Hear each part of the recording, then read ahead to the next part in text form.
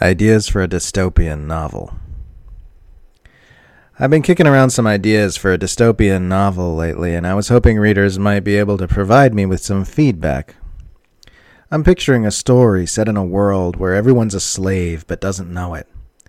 People think thoughts they believe they came up with themselves, make decisions that they think are their own, buy things they sincerely believe they want, consume entertainment they honestly feel they enjoy, vote for political candidates they truly think they support, when in reality they're all marching in complete obedience to an elite ruling class whose high-level mastery of mass-scale psychological manipulation has bent the public to their will. In my novel, people will be funneled from early childhood through an education system designed by plutocrats and social engineers to create efficient and compliant gear-turners. Then when they are grown, their programming continues in the form of mass media indoctrination. If they become politically aware, they are funneled into artificially constructed ideological perspectives that are designed to look truthful and appealing, but which don't challenge existing power structures in any meaningful way.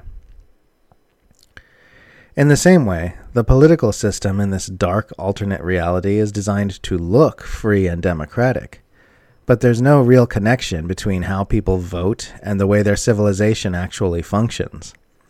An unacknowledged, unofficial alliance of plutocrats and government operatives makes the actual decisions about how money, industry, government, and military forces will behave from day to day.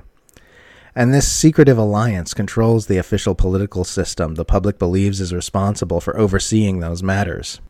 What people call elections are actually just the public choosing between two lackeys of that ruling alliance, and their only meaningful disagreements are on how the will of those rulers should best be advanced. My dystopian society is built on endless violence, oppression, and exploitation. But because in this world the science of mass-scale psychological manipulation is so advanced, people don't even know it's happening. Mass murder is committed continuously in non-stop military operations overseas, and the public is successfully convinced that it's to promote freedom and democracy and keep them safe from terrorism. People have to work multiple jobs in the wealthiest nation in the world just to put food on the table, and they are brainwashed into believing it's their fault for not making better life choices. People die of exposure on the streets while billionaires rake in exponentially more wealth, and the public is programmed to believe it's because the latter work harder than the former. Police forces and prison systems keep expanding in order to exert more control, and people are trained to believe it's to make them safe from crime. Journalists are imprisoned for telling the truth, and people are told it's to protect national security. Information on the internet is aggressively controlled, and people are propagandized into accepting that it's to protect them from dangerous speech. In my dystopian novel, the powerful will simply do as they please and then promote narratives to explain why those actions were justified. If a smaller, weaker government isn't sufficiently obedient to the world's dominant power structure, reasons will be manufactured to explain why they must be ousted. If it's necessary to exert more control at home or abroad, justifications will emerge for why military expansionism is needed in this or that geostrategically important region, or why increased domestic surveillance is required to keep people safe. The armed goons and war machines move wherever they are needed, and the public is either kept in the dark about those movements or told made-up stories explaining why they must occur. Endless mass military slaughter is essential for the existence of the ruling power structure in this dystopia, because without it the world's governments would simply behave in whatever way advances their own interests. The government is so profoundly corrupt that the corporations who manufacture military weaponry are inseparably intertwined with the decision-making apparatus of its foreign policy establishment, and are permitted to actively lobby for more wars so that more of its expensive weaponry will be used. Mountains of human corpses are amassed for no other reason than because it is more profitable to launch weapons at them than to leave them alone. Nuclear weapons are stockpiled and placed around the world for no other reason than because it is profitable to make more of them.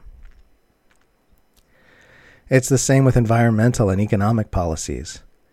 A global system is held in place at gunpoint, in which mass-scale human behavior is driven by the pursuit of profit for its own sake. So environmental and economic policies, just like military policies, are formed not based on what would be best, but what would be most profitable for the plutocrats who shape those policies. Industry moves in whatever way rakes in the most money, no matter who it hurts, no matter how badly it imperils humanity. And everyone just marches along with it, because they are manipulated into accepting this disaster by sophisticated propaganda systems, by movies and TV shows designed to normalize the dystopia they exist in, by tightly controlled information access, and by their own psychological compartmentalization, since the reality of their situation is too disturbing to look at directly. They turn the gears of their dark world and then stay up late binging on soulless comedy shows to distract themselves from the horrors lurking just beneath the surface. Obviously, such a dystopia would be completely unsustainable, and the most obvious ending would be to kill the whole world off within a few books by nuclear war or ecological disaster or something equally terrible. But maybe I could have the populace simply wake up to the manipulations and take back their will and shrug off the elite's control like a warm coat on a summer's day. I don't know. Something tells me that for some unknown reason, today's readers are too inured with learned helplessness and knee-jerk pessimism to be able to even imagine such a scenario, let alone accept it as a believable development. Anyway, that's my pitch. What do y'all think? Does this thing have legs? Or is it too different from today's world for people to relate to it?